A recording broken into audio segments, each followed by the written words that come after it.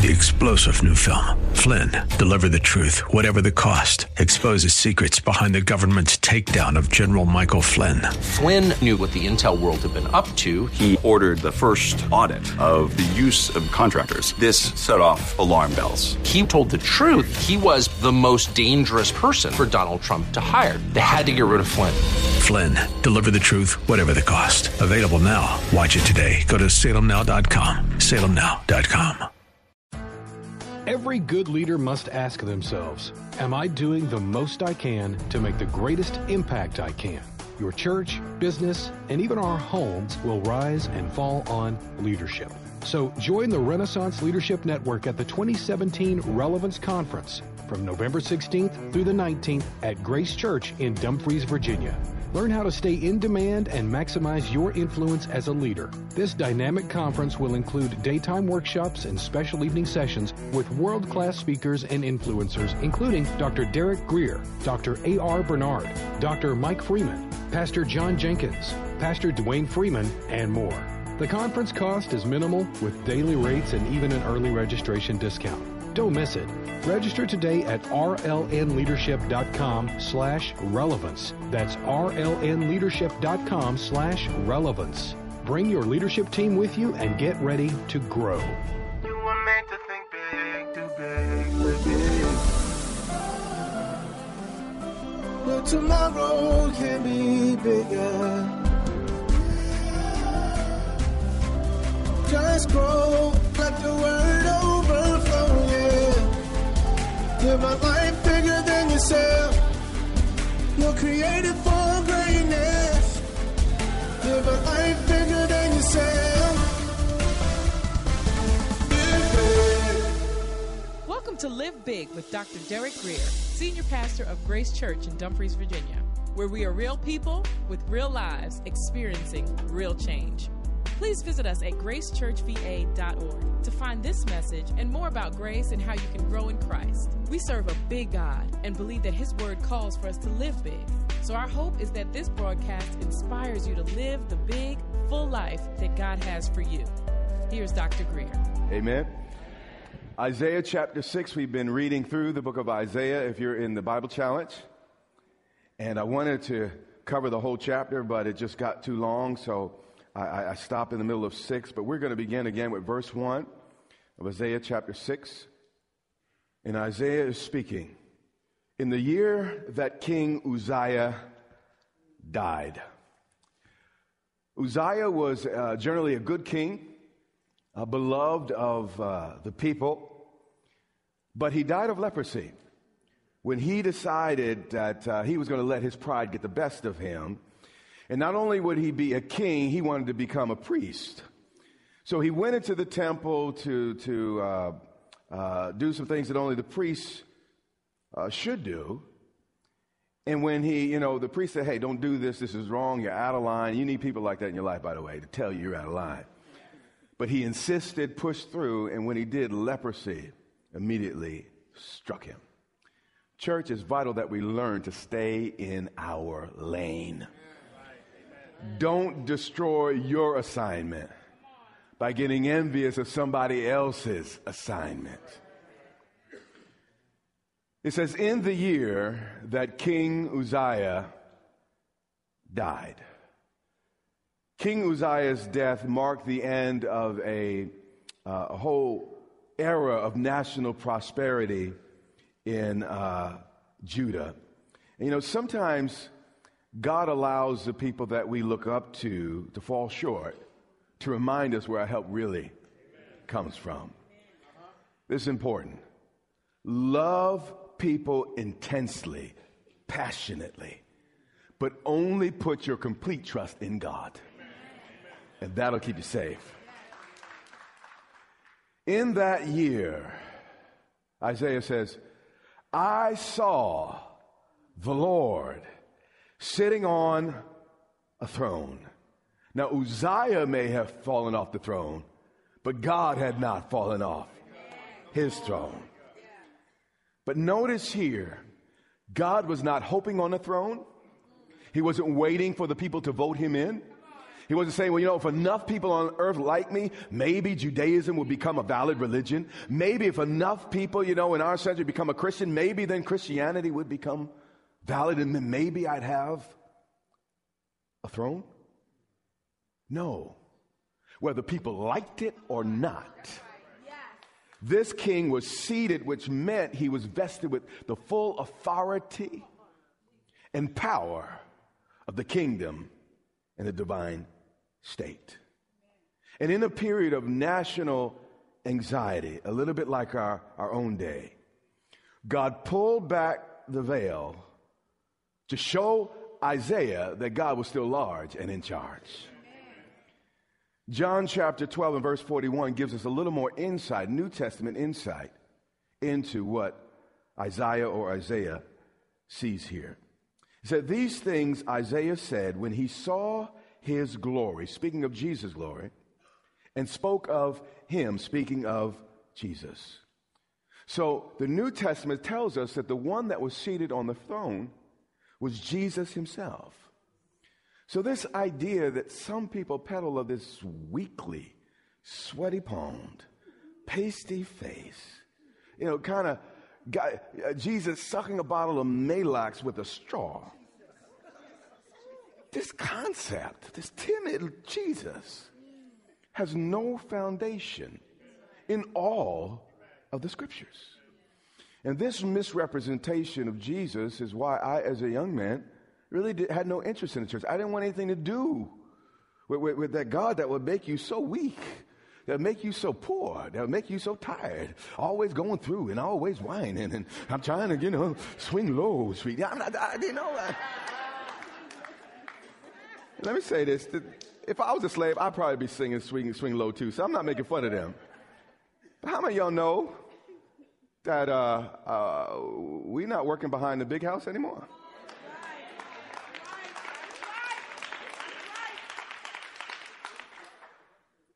Life is too short to live it scared. Isaiah 61. I saw the Lord sitting comfortable on a throne.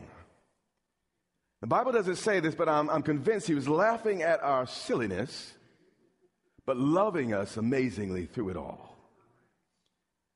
So he was seated on the throne, but then the next descriptive comes. High and lifted up. Jesus' throne is 1,000 times higher than Air Force One could ever fly. Further than Hollywood can ever throw a rock, and higher than any university can ever build the ivory tower. When we finally discover the power of God within us, we never need to fear again the powers around us. And the train, these descriptors are important, of his robe filled the temple. Solomon's temple was 90 feet long by 30 feet wide. And the ancients understood that the length of a king's robe represented his grandeur and his power. So the point here is this. This king, this particular king's splendor was too big to fit in anybody's box. Too big even for Solomon's temple. Listen to what Solomon himself said about this king we just finished worshiping. 1 Kings 8:27. He said, and he posed the question, but will God indeed somehow shrink down and dwell on the earth? Behold, heaven and the heaven of heavens cannot contain you, O God. How much less this temple or even this next church we build? You see, the God of the universe loves us so much, and we can kind of get this twisted in our mind and misunderstand God's power and grandeur and his strength. He's a lot like a parent that gets on his hands and knees and begins to play with their toddler. Now, the toddler can't come up to you, so you got to go down to the toddler.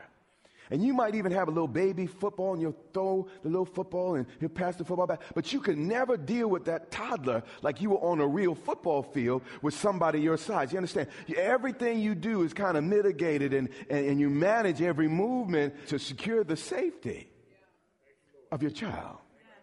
And God likewise limits himself or reduces himself to dwell with us in a localized way. But again, don't get this just because sometimes you feel his presence. You need to understand that just because you could put some of the ocean in a bottle, never confuse that bottle with the ocean. If God did not control himself, we would all immediately be swallowed up into oblivion. So God is so gentle and so sweet, and he dwells amongst us, and we think that's God. That's about that much. Oh, we said we had a service. Some people fell on the carpet. You kidding me? When we see his face, the Bible said we're going to fly through the air. When we see him, our bodies aren't going to be able to contain it. Our spirits are going to explode, and we're going to be caught up, and we're going to go right through the roof.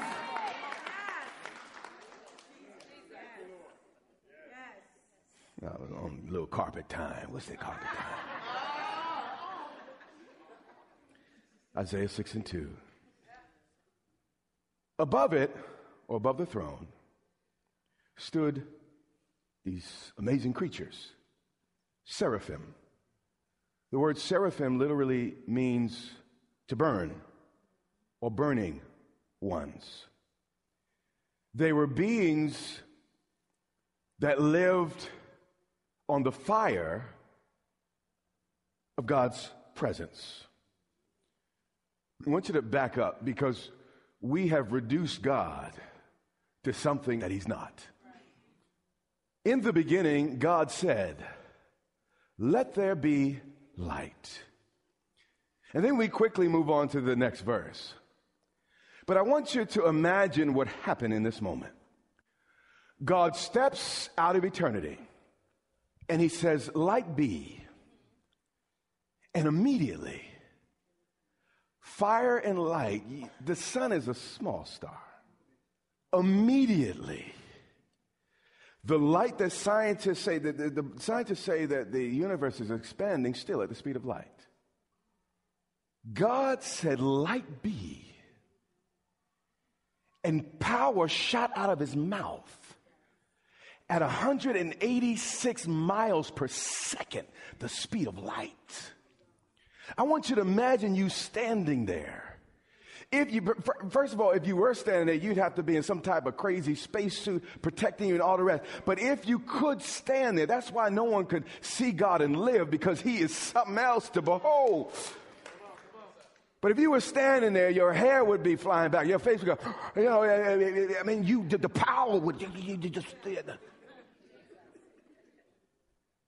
and then I hear people lightly say, "Well, I got a word from God." What? Do you understand what a word from God really is? When God said, "Light be," no one guessed what he meant. And when God truly speaks, there's a velocity and a veracity and a sureness that comes through his voice. And each one of these seraphim had 6 wings, representing remarkable power, agility, and speed. And with 2, he covered his face. He worshiped and bowed before God. We see that in Revelation. With the other 2, he covered his feet also to honor and worship God. Maybe he just didn't get a pedicure. I'm not sure. But the next verse says, and with 2, he flew or did his work. We can learn from the ratios here. only 1/3 of what we do should be work for him. But 2/3 of what we do should be the worship of him. Patty cake. Verse 3. Then one of these amazing creatures. By the way, seraphim only mentioned once in the Bible, so no one had ever seen these creatures like Isaiah just is seeing them now in all history. So I'm sure his eyeballs are big. It says, and one of these creatures cried, meaning it was loud. And he cried to his buddy on the other side and said, only those who have experienced earthquakes or maybe you've been in a war-torn region where major bombs were dropping can kind of get a sense of the bass and the reverberation that went through everything that surrounded this creature as it worshiped God. So one seraphim speaks to the other seraphim, and these superhuman beings worship God. As powerful and as bright as they were, they recognized God was still the brightest. As bright as you are, if those seraphim still worship God, how much more must we?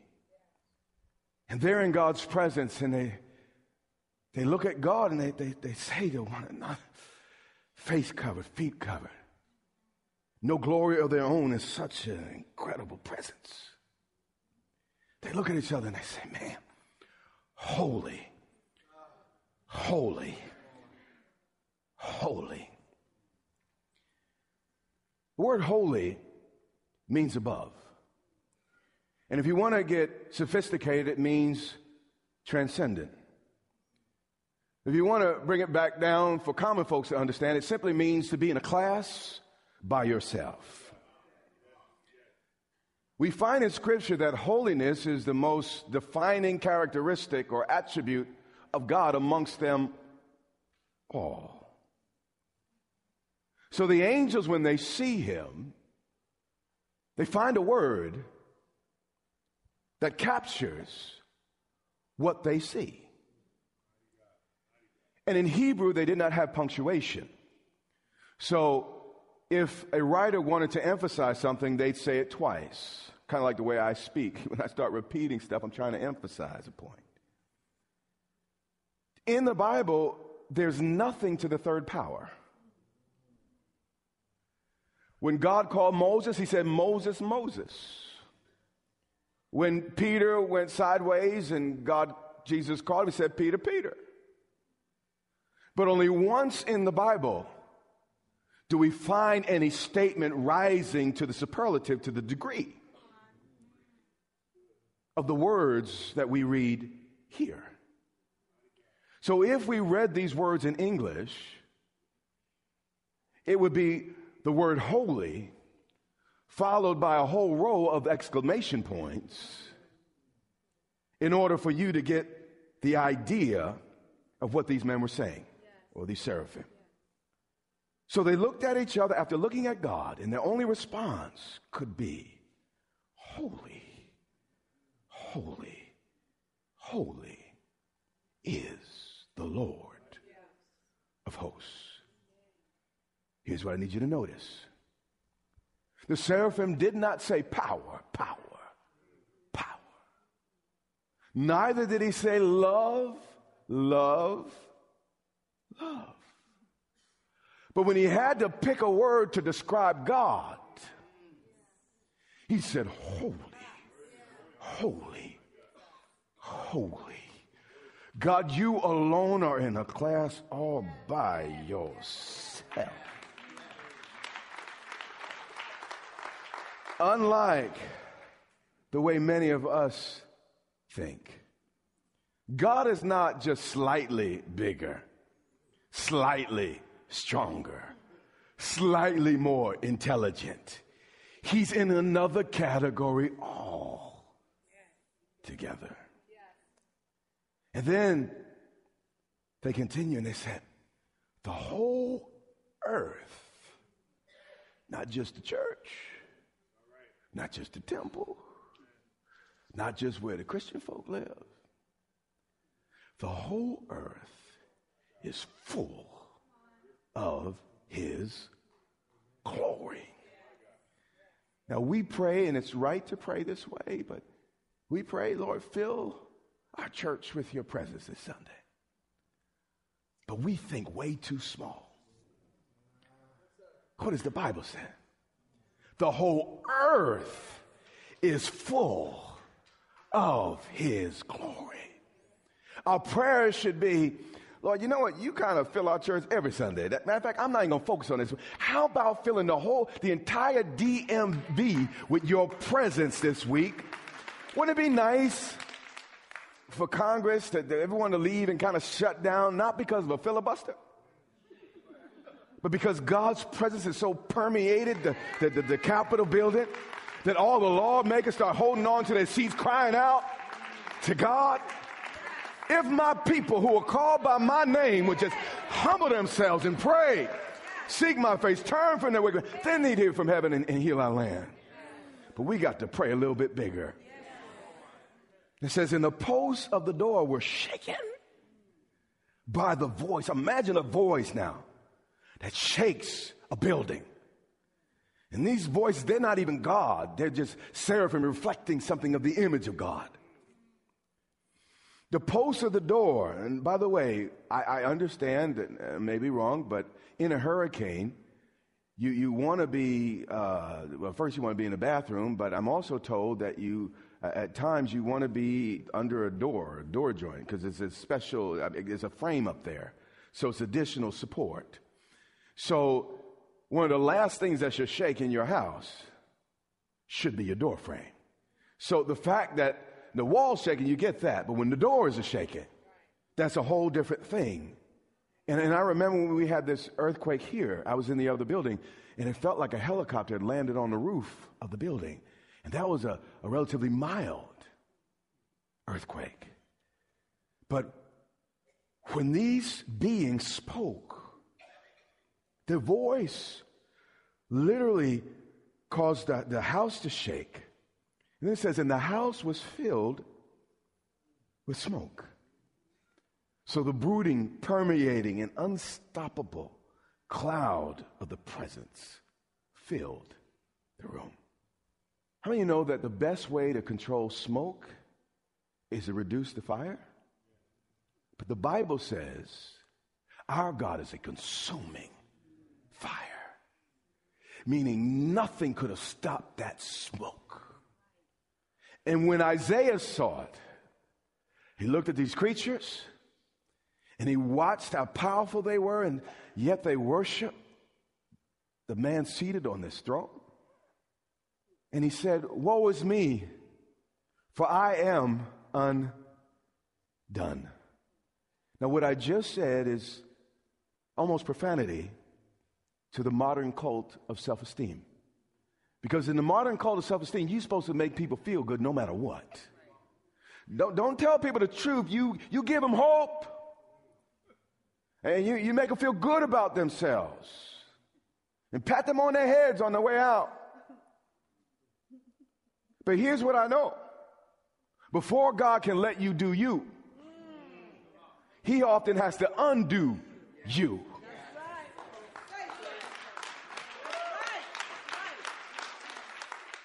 If you never feel just a little bit uncomfortable with God's word, I'm probably not doing my job. By the way, the silence today is okay because you're thinking, you're processing. You say, woe is me, for I'm undone. I am a man of unclean lips. This is a prophet. And when he saw the contrast between him and his God, he's like, how can I join the seraphim? Using lips like mine that have often spoken bitter words and rash words, doubtful words. I mean, when you see purity like that, it kind of makes you back up. And the more clearly we see God, the more aware we become of our inadequacy and the powerlessness we have apart from him. I hope this is not self-serving, but every now and then someone says, hey, Bishop, you're pretty humble. I've seen God. And when you understand who he is, who I think I am, so what you call humility for me is common sense. I ain't crazy. I know who I'm dealing with, and I also know what I am by myself. You are listening to the Live Big broadcast with Dr. Derek Grier. We pray that you are inspired to think big, do big, and live big. Our goal is to compel you to live in a way that overflows and blesses those around you. Find out more about this broadcast, Grace Church, and Dr. Grier at gracechurchva.org. Dr. Grier and his wife, Pastor Yermutu, invite you to meet them at Grace Church in Dumfries, Virginia, for vibrant worship, Bible teaching, and fellowship each Sunday and Wednesday. Click gracechurchva.org for service times, directions, and much more. Again, that's gracechurchva.org. This has been Live Big with Dr. Derek Grier. Watch the Live Big broadcast Monday through Friday and every Sunday. Check your local TV listings or visit gracechurchva.org for the broadcast schedule. That's all the time we have, but until next time, remember, you have what it takes in Christ to live big.